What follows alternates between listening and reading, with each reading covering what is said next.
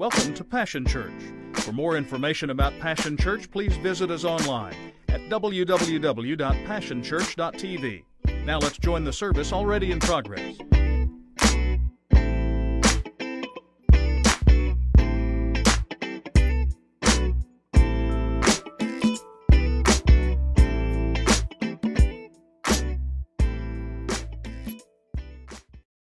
Two of you that recognize that it's easy to become satisfied. I think God is so good to us so often that we take it for granted, and we take for granted that there's more in Him.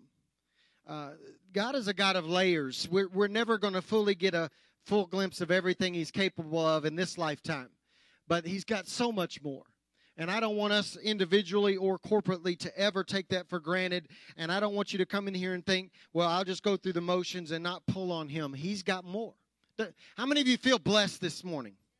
All right. How many of you understand there's more blessing than what you've already experienced? Right? And so we want more. I'm not satisfied. I want more. And I've got a long history with Him, but I just think I need more. Amen? And so I just challenge you in the coming weeks that we just press for that. As we worship together. Well, we have been in a series now. This is the 6th week.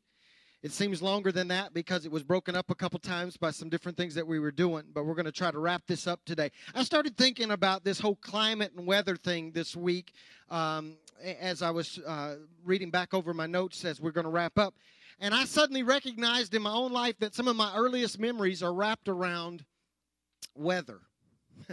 I had a grandmother on my dad's mom who was terrified of weather. She would see a cloud on the horizon the size of a man's hand, and she would grab us and we would run for the cellar. I'm not joking. Anytime we spent the night with her, we just knew that if it was one cloud in the sky, we were gone. It was going to be across the street into the neighbor's cellar. My other vivid memory of weather is one time, my earliest memory of a tornado was I can still remember standing in ankle-deep water in our cellar because it leaked, and watching 2 tornadoes approaching our house, but my dad being outside the cellar at the top of the steps watching. And I'm like, come on, Dad, get in. And then I realized I do the same thing now. I put my kids in the cellar, and I stand outside, like, looking up in the sky, like, weather. I don't understand all that. But I have submitted to you that I feel like that this has been a word for our body individually, for us as individuals and us corporately. I don't want us to miss this. This is not just a series. In fact, I want to submit this to you this morning, that what we've been talking about really is the jumping off point for a journey that we must take together. We've been talking about some hard stuff. And I don't want you to feel like that once I stop preaching a series called Climate Change, that's it. We've accomplished, it's over, we move on to something else. Because if we get to that point where I feel like we're doing that, I'm probably going to come and re-preach the whole thing over again, word for word. Not going to change nothing. Just going to preach it word for word until we get it. Because this is a journey we're on. And we've got to get this right. Because, as I've mentioned, we confuse weather with climate. And so often what happens is the same weather rolls back into our life over and over again with momentary pauses or momentary or seasonal breaks. But we never address the climate of our life. So therefore, the weather rolls back in. I'll use my own family as an example. I got word, I asked y'all to help me pray. He was on my movers list. He gave his heart to the Lord right before he passed away over the last 3 months of his life as he was battling throat cancer. My cousin, who was an alcoholic from the time he was 18 until 3 months before he passed away, alcohol and drugs. But he would never address the climate of his life, and so now his son is doing the same exact thing because he won't deal with climate. The weather rolls back in. This is not just for you. I'm challenging you individually for you, but beyond that, I'm challenging you to face and adjust the climate of your life, not just for you, but so that your children and our children won't have to battle the same patterns of weather 15 years later.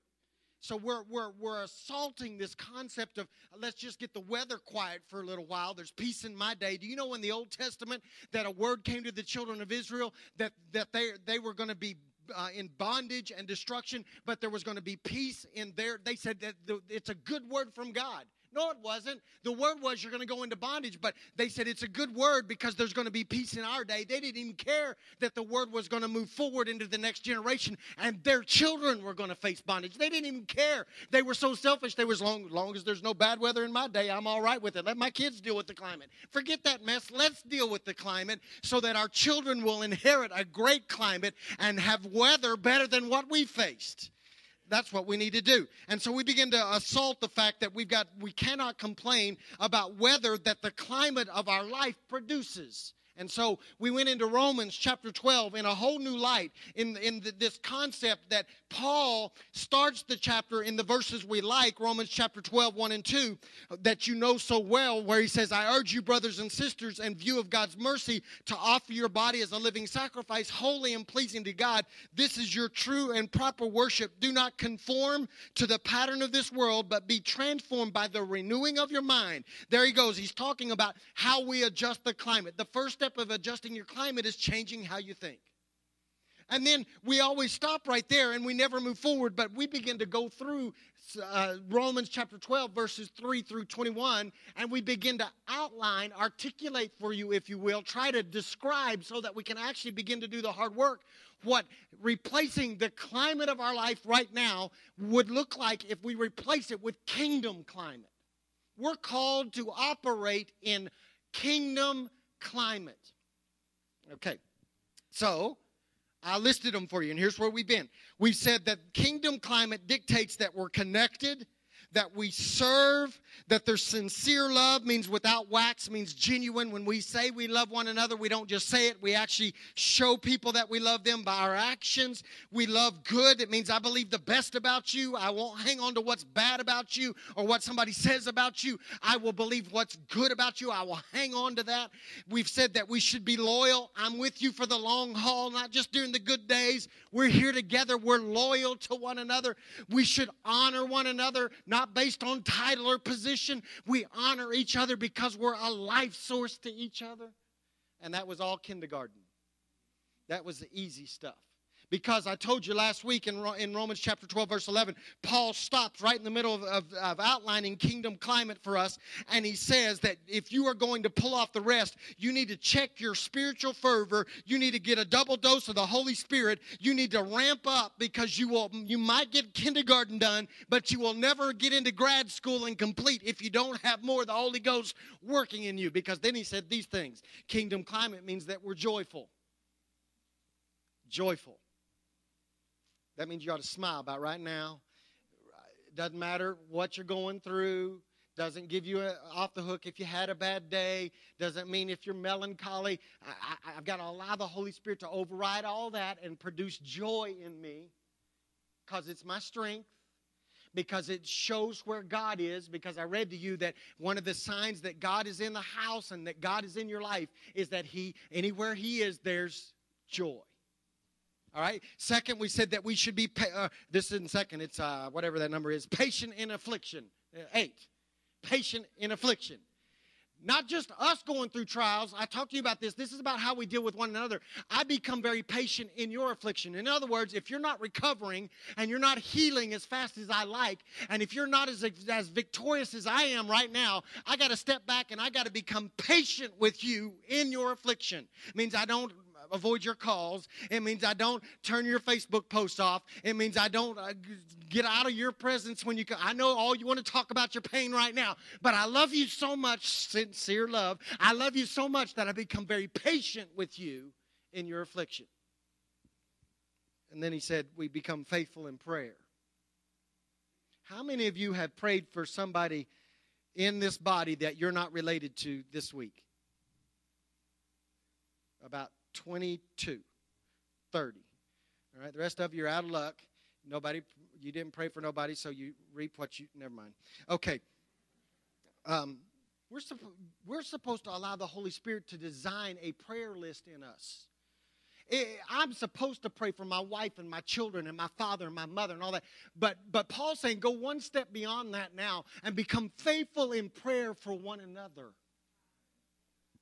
Then he said we should share with those in need, not those in want, not one of those people that you saw on Facebook this week, did y'all see the report of the street lady that's on the guy just lit her up. He'd given her money every day for a week, foregone his own lunches, gave her all of his money, and she pulls up in a brand new car, and he catches her, and he wasn't real Kingdom Climate about it either. He lit her up.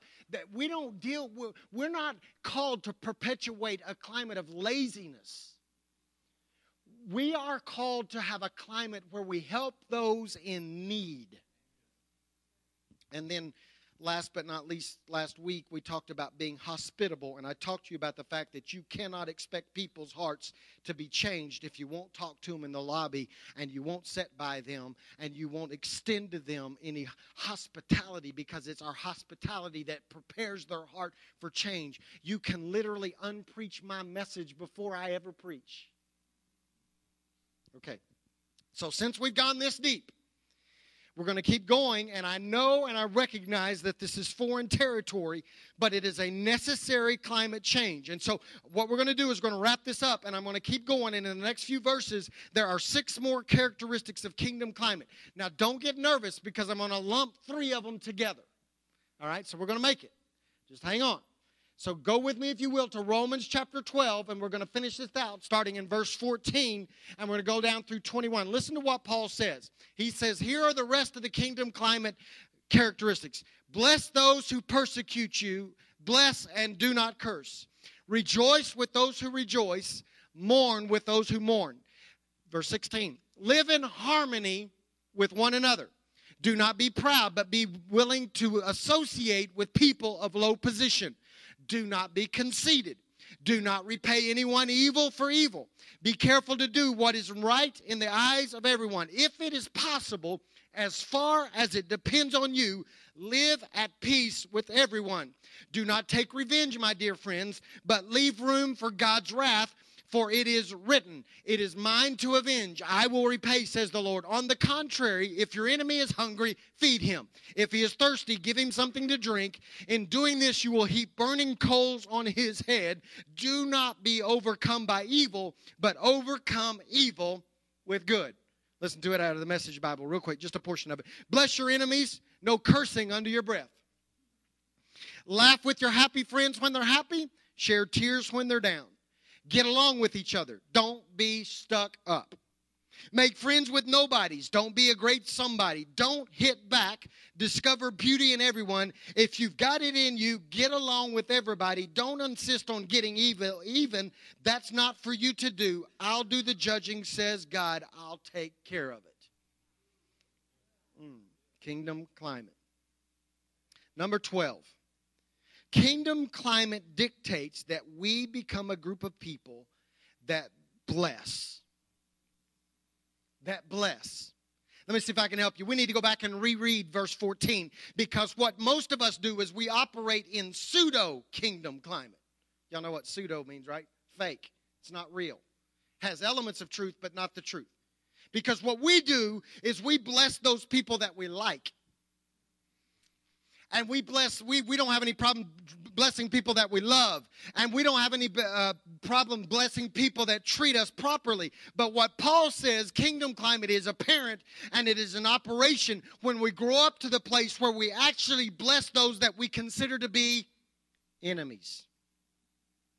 I knew it'd get quiet in here. See, one version says it like this. Bless those who harass you.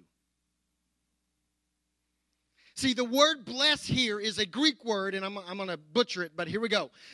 The word that Paul uses here for bless is the word eulogeo, which is the word from which we get our English word, check this out, eulogy.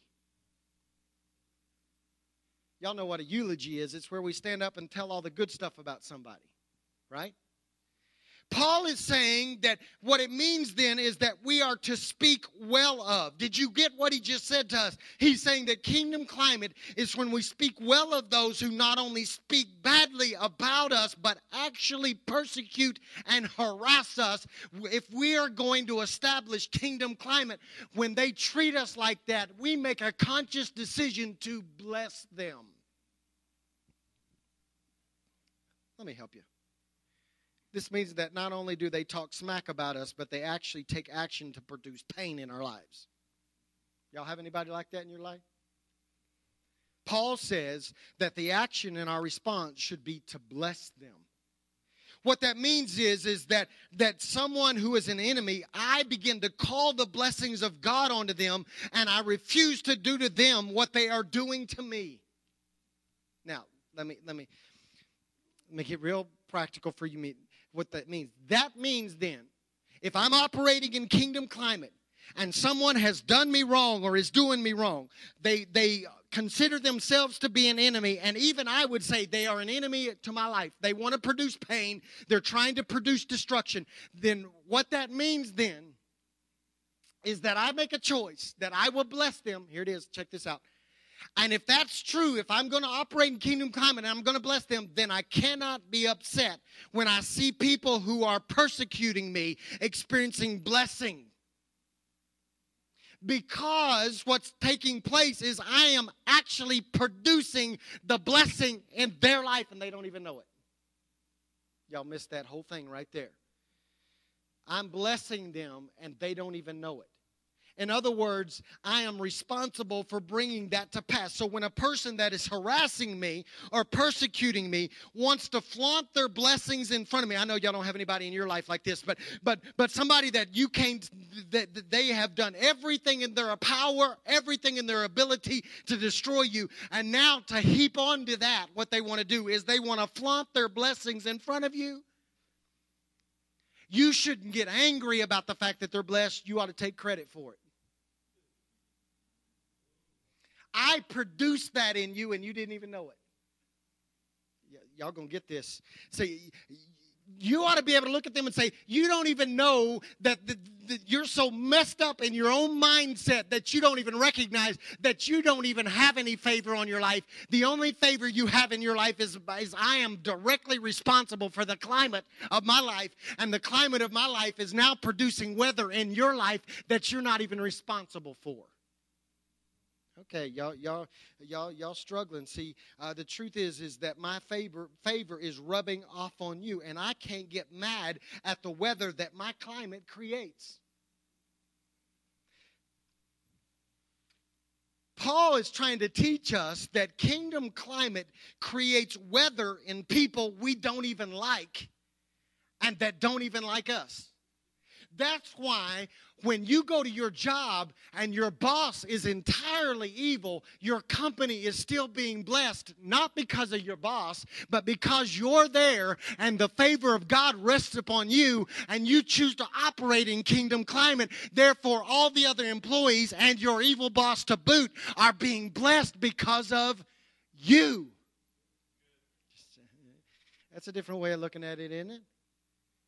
Okay, let's get real for a second. That means your ex that you can't stand and they can't stand you.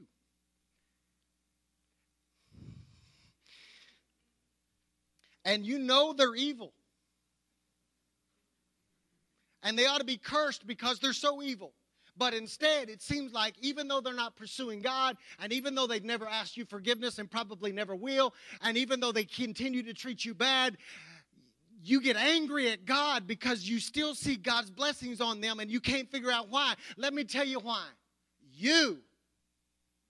They're being blessed because of, if you're operating in kingdom climate, they're being blessed not based on their merit, based on your merit. Y'all ain't getting this. They're connected to you. Okay. Y'all didn't like that one because what y'all wanted me to get up here and say was just curse them and let them die and then tell God that somebody else killed them. No, that's not kingdom climate. He goes on, and the next one ties into this. I'm going to do them out of order, but it ties in so much that we've got to see it.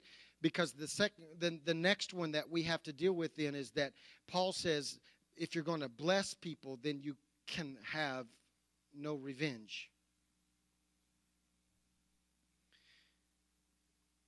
In other words, Paul says we've got to become so determined to be a blessing that we create a climate of blessing so that I don't hit back. No revenge. Here's the truth this morning. You just need to say amen. You're going to feel better if you say amen right here. It isn't that I can't hit back. Oh, I could hit back. Believe me. You ought to look at somebody sometimes and say, you don't even know. I could, one punch, just give me one punch. That's all. But Paul says, kingdom climate goes, you know what? You have the ability to hit back, but you choose not to. It isn't that I can't think of anything to say, because how many of you know I could come up with something to say? I choose not to. And the choice not to makes me the stronger person in this thing. I'm operating in kingdom climate. You say what you want to say. You strike all you want to. But you don't understand. I'm operating in a different climate because I want different weather. So therefore, I refuse to take any revenge. I just need to remind you of a couple things this morning. I need to remind you that although we may be on the jury, we are not the judge. We don't get to carry out any sentence. What happens is this. When we take revenge, what it does is it reveals a lack of trust in God. Because God said in this passage, I'll take care of it. And if you take matters into your own hands, then you must not trust God. Okay, it's quiet in here this morning. When we try to do God's job, we should not be surprised when it circles back around and the revenge that we sow is the revenge that we reap. Listen, some of you this morning can't even bless anybody because you are so consumed with the concept of revenge that you have no ability to operate in a climate change, a kingdom climate. You can't bless anybody because all you can do is you literally spend hours plotting the demise, rehearsing the destruction of the one that hurts you. And I just need to tell you this morning, this whole, I will say this the next time. I should have said this time way of living will keep you in bondage.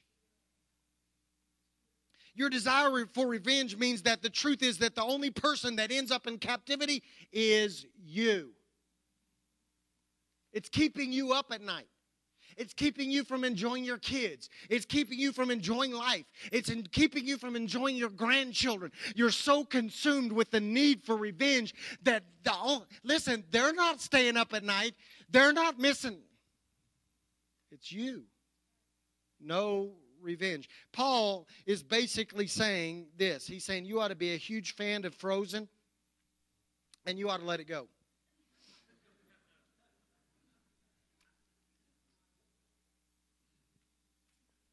Why is it that Christians can't seem to let stuff go? I'm just going to be straight up with you. I meet people all the time, Christian believers all the time, that when you really start digging, they will talk about something that happened to them 30 years ago, and they're so consumed with revenge today. Okay. So in other words, Paul is saying this. He understood that the climate of revenge will produce the weather of anger. It will produce the weather of ulcers. It will produce the weather of insomnia. It will produce the weather of sickness. That's what having a climate of revenge in your life will do. So let me challenge you this morning. Quit fantasizing about the pain that you will inflict.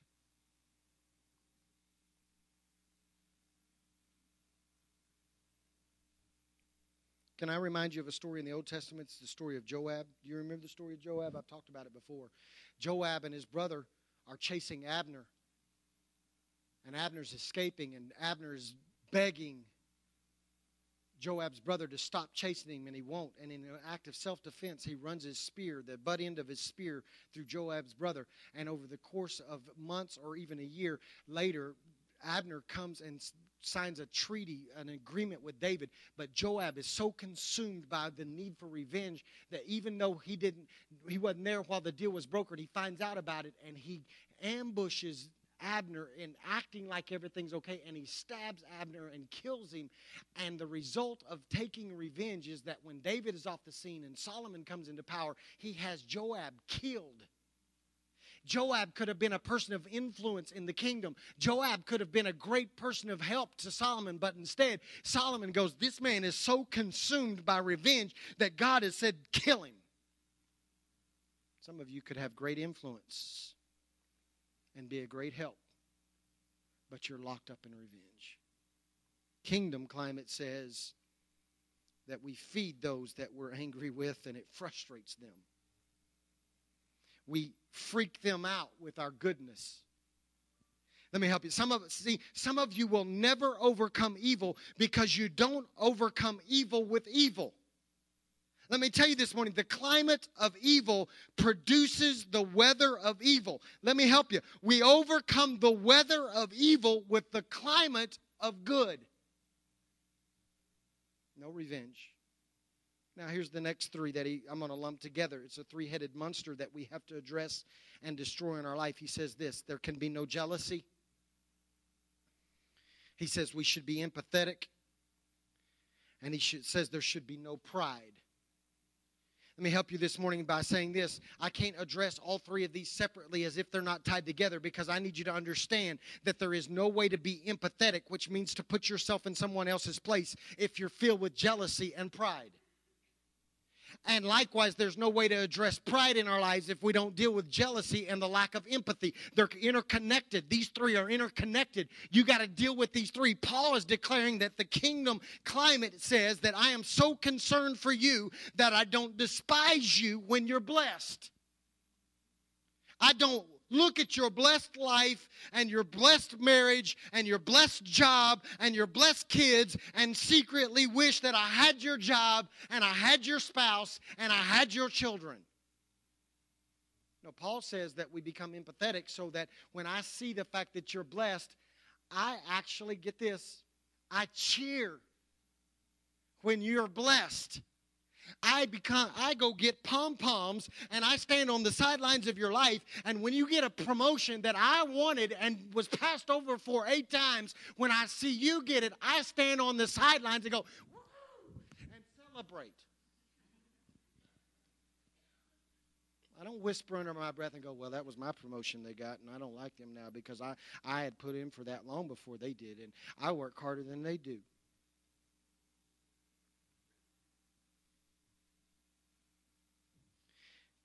But he goes on, he says, when I see you in pain, when I see you in distress, when I see that you're broken, I am so mindful of you that I mourn when you mourn. I feel your pain. Okay, homework. Here's your homework this afternoon. I need you to go home. Seriously now, this is your homework. I need you to go home and find a hammer. Now, if you're like at my house, I'll have to get my kids to go find the hammer because they seem to lose every tool I've ever bought in my whole life. So go borrow a hammer from your neighbor. Go out onto your front porch and lay your thumb down on the porch. And take the hammer. If you can't do it, ask your wife to do it. She'll gladly do it. Go lay your thumb down on the front porch, and whoever's man enough or woman enough to do it, take the hammer, rear back, and smash your thumb as hard as you possibly can. Everybody that will do the homework today, say amen. Okay, I know you're not going to do that, but I just want to see if it's possible that you can do that and the rest of your body ignore the pain and not respond. I've discovered that when I smash my thumb, every nerve ending in my entire body responds. The pain of that thumb gets down into my feet, and somehow, even though it was my thumb that got smashed, something happens in my toes and stuff starts like squeezing, and I have to jump and I have to hop, and it gets into my into my eyes. And so even though it wasn't my eyes, nobody poked me in the eye, they smashed my thumb. Tears begin to stream down my face. I can't help it. And for some of you, it gets into your mouth.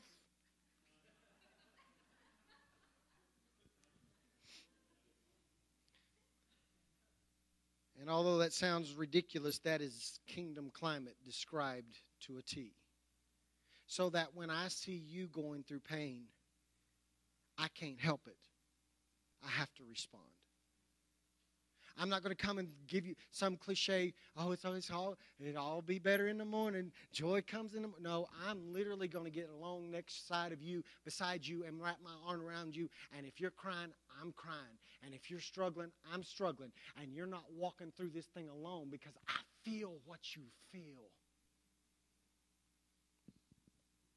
He says, no pride.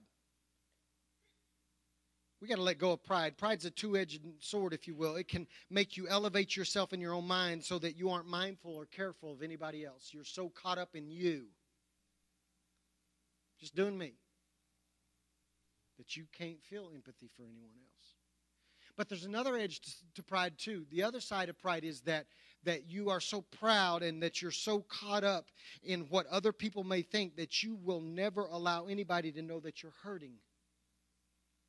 Because I'm trying to fake everybody out and make them think I got it all together, and your world's falling apart. And because we get caught up in pride, we negate the ability of the body to respond.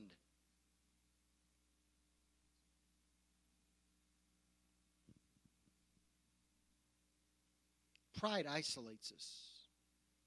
Jealousy and pride causes us to have no empathy. And Paul is saying if you're going to produce climate change, you have got to deal with these three things. And you've got to kill jealousy and you've got to kill pride so that empathy will rise up. So that now I rejoice with you when you're rejoicing and I mourn with you when you mourn.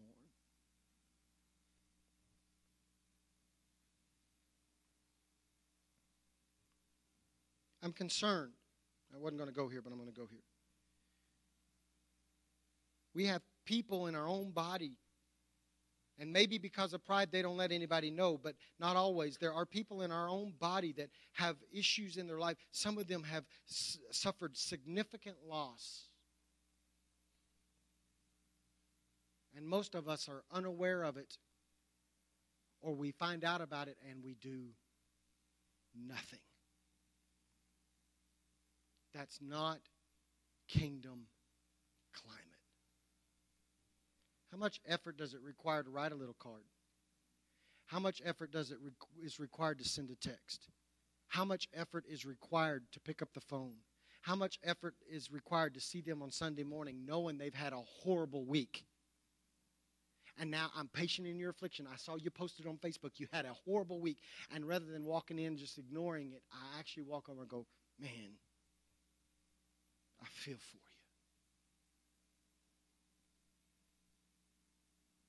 But I got to get my coffee, Steve.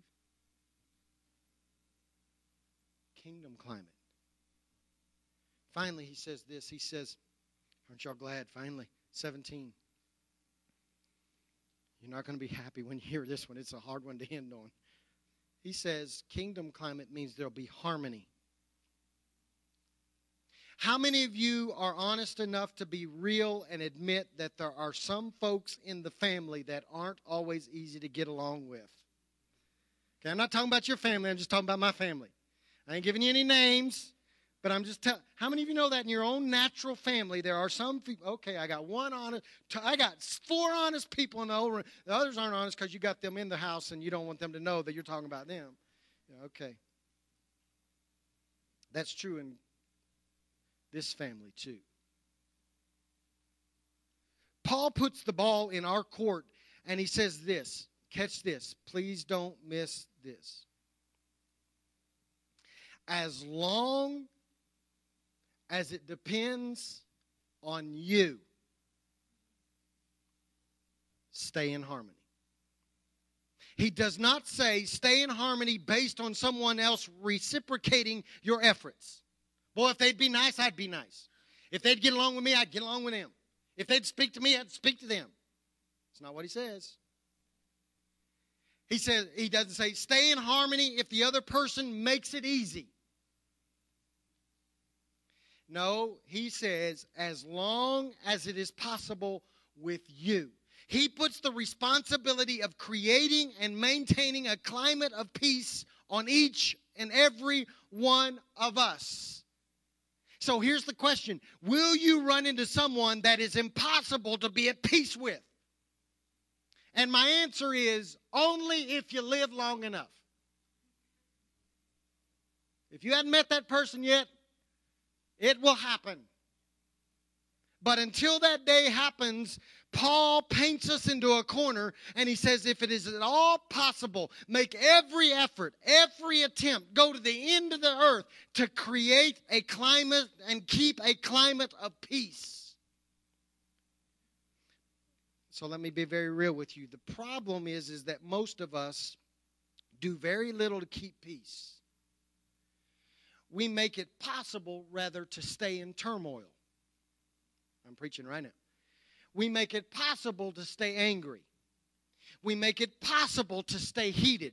We do this on purpose. We choose certain words. We choose certain topics. We take particular and planned actions that we know ahead of time will disrupt peace. And then we are shocked when the storm of turmoil rolls into the horizons of our life when we made no efforts to keep peace.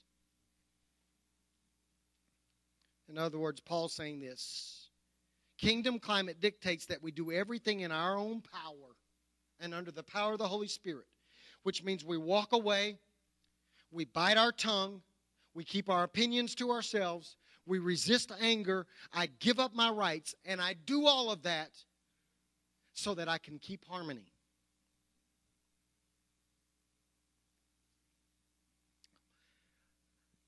Challenge. Work harder at keeping peace than you do to keep things stirred up.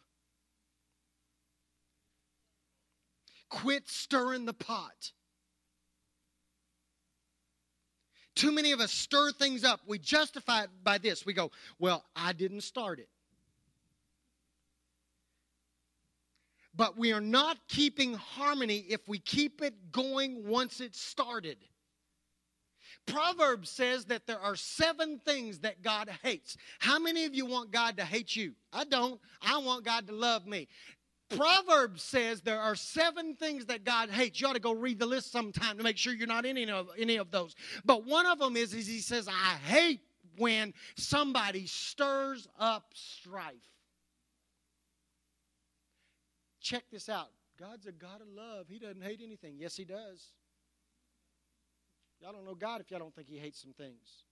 He said, I hate it. I hate it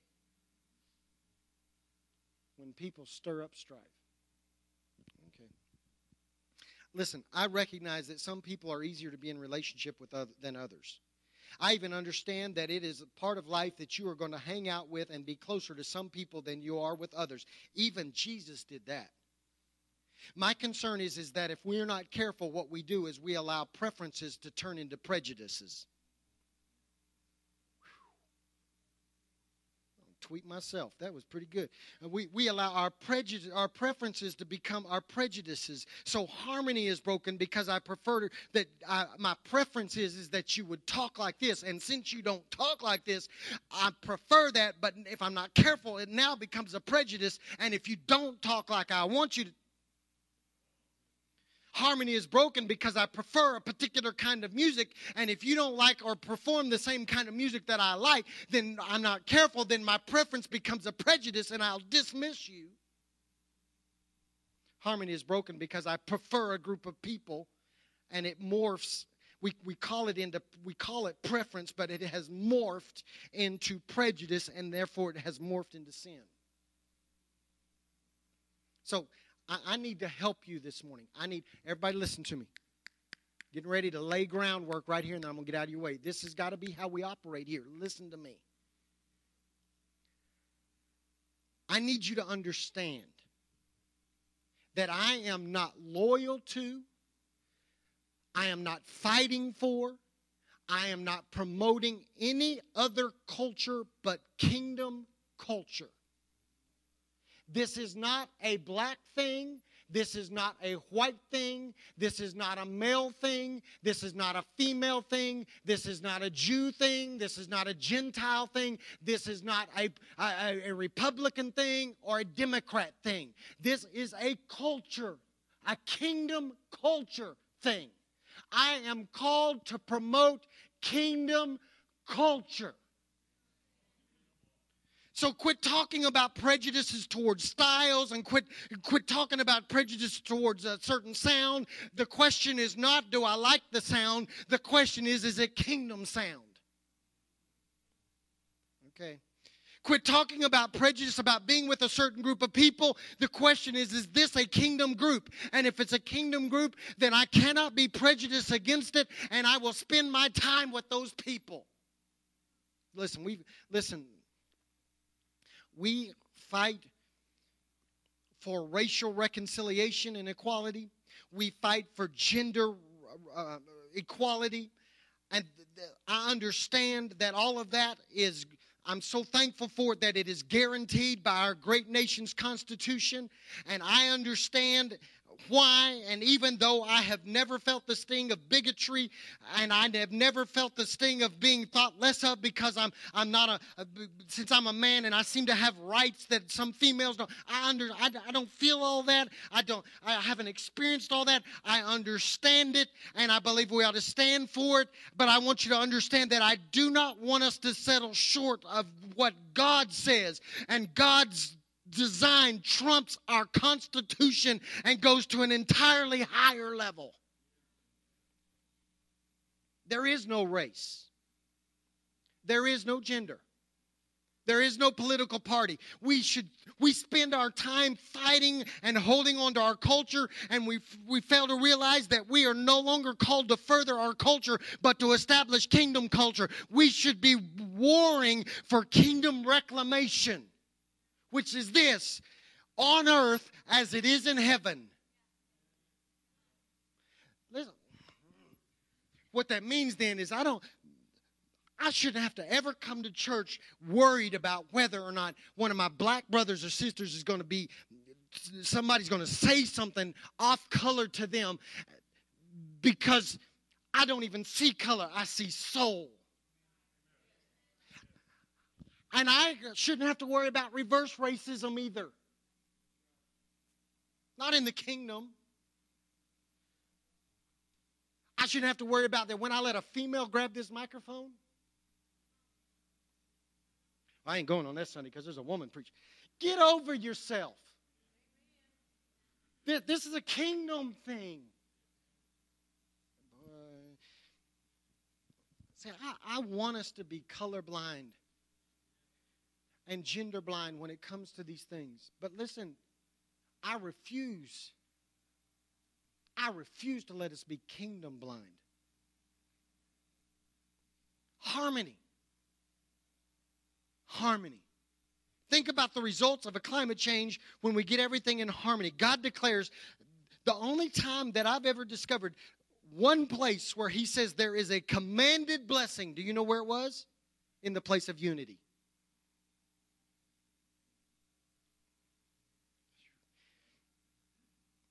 That means my black brothers and sisters can sing when the song is so stinking lily white. There's no rhythm to it.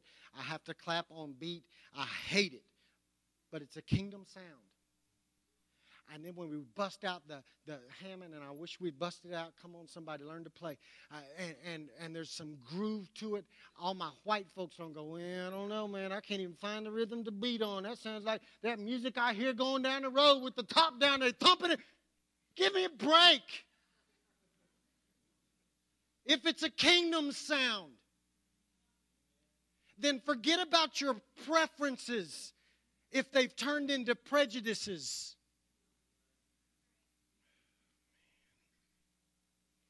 Listen, you have a choice. You can either be in harmony and experience a commanded blessing, or you can stir stuff up and experience God's hate. And it all comes down to one thing: climate.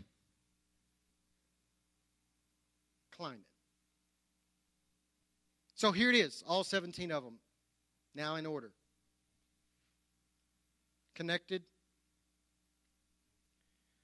serving, sincere love, love good, loyal, honor, joyful, patient in affliction, faithful in prayer, sharers, hospitality or hospitable, bless, no jealousy, empathetic, no pride, in harmony, and no revenge.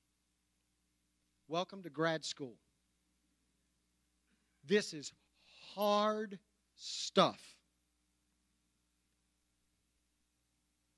But we got to get this right. So let me finish like I finished every week. What if everyone blessed like you bless? What if everyone was as empathetic as you? What if everyone had as much jealousy in them as you have in you? What if everybody was as proud as you? What if everybody fought for peace as much as you fight for peace? What if everybody took revenge like you took revenge?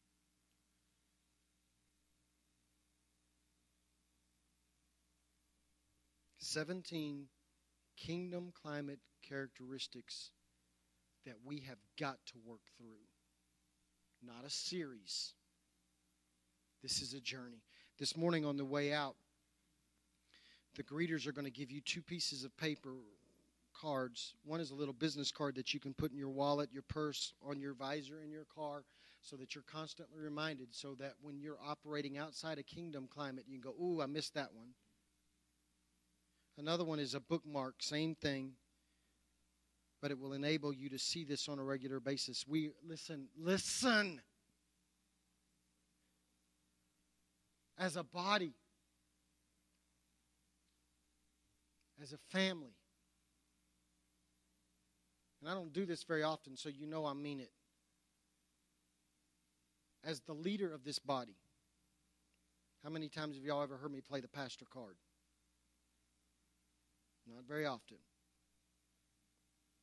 But as your pastor, I'm telling you, we are fighting for this. Let me say that again so you hear me. As your pastor, we are fighting for this. Why? Because if we ever get this right, can I tell you what will happen in your life? The weather will change. Can I tell you how this church will grow? We'll get like 900 billboards and put them all over the city. I got no problem with billboards. We've used them. We put stickers on everybody's cars. Only problem with that is every other church has stickers. We'll get on TV. Man, that'll get them all here. Man, half the stuff on TV I wouldn't go visit anyway. So what draws people?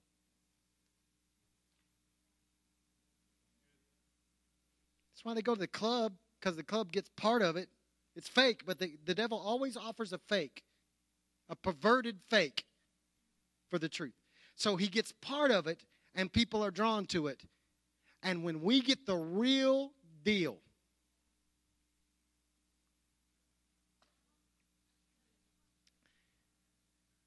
y'all going to be fighting for seats.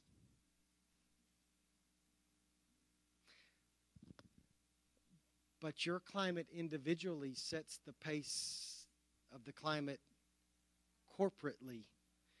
And so don't rail against weather that your climate produces. We got to do this together. Stand with me. Father, this morning,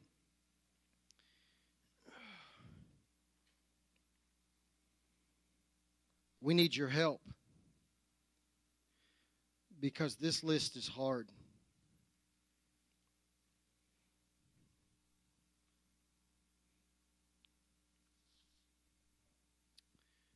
There's stuff on here that I struggle with.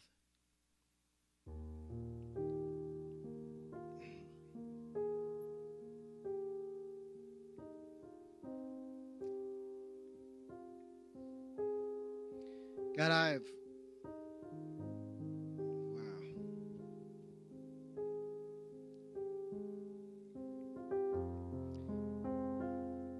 God, I pray that you would spotlight for each of us the area that we struggle with. God, I just need to be honest.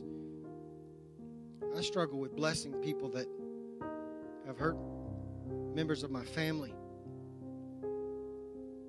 I struggle to bless people that have talked bad about me. And sometimes I act like the judge.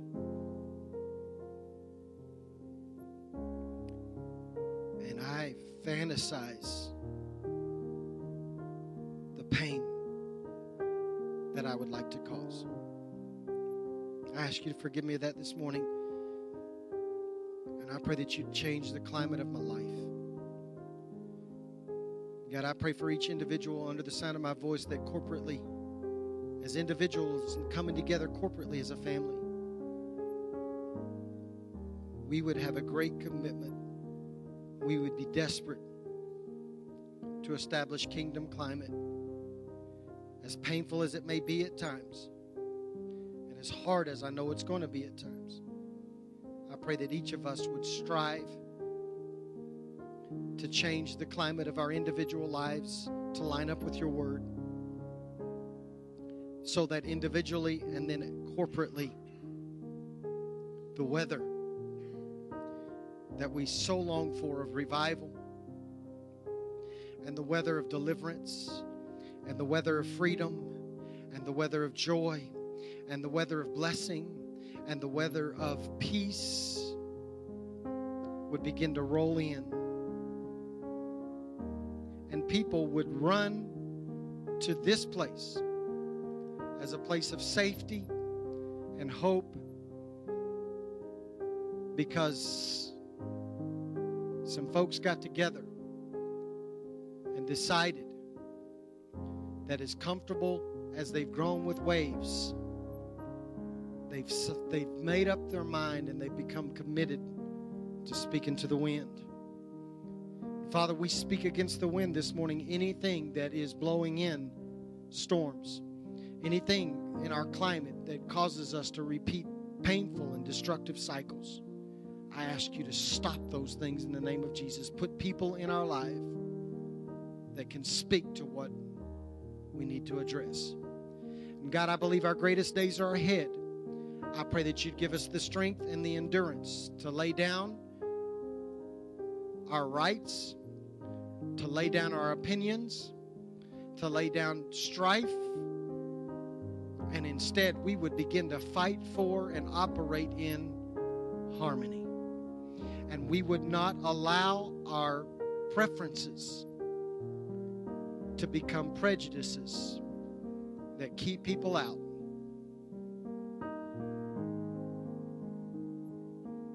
As long as it depends on me, I'll fight for peace.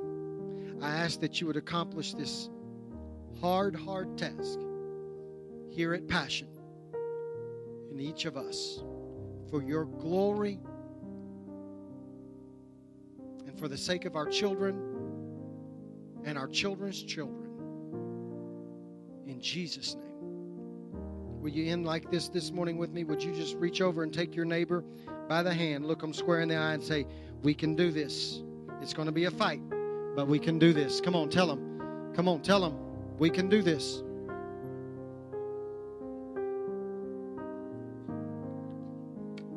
And you may be seated.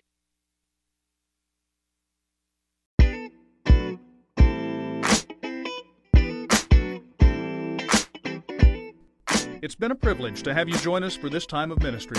To find more Passion Church resources or to make a donation online, visit www.passionchurch.tv. Remember, you can't live without passion.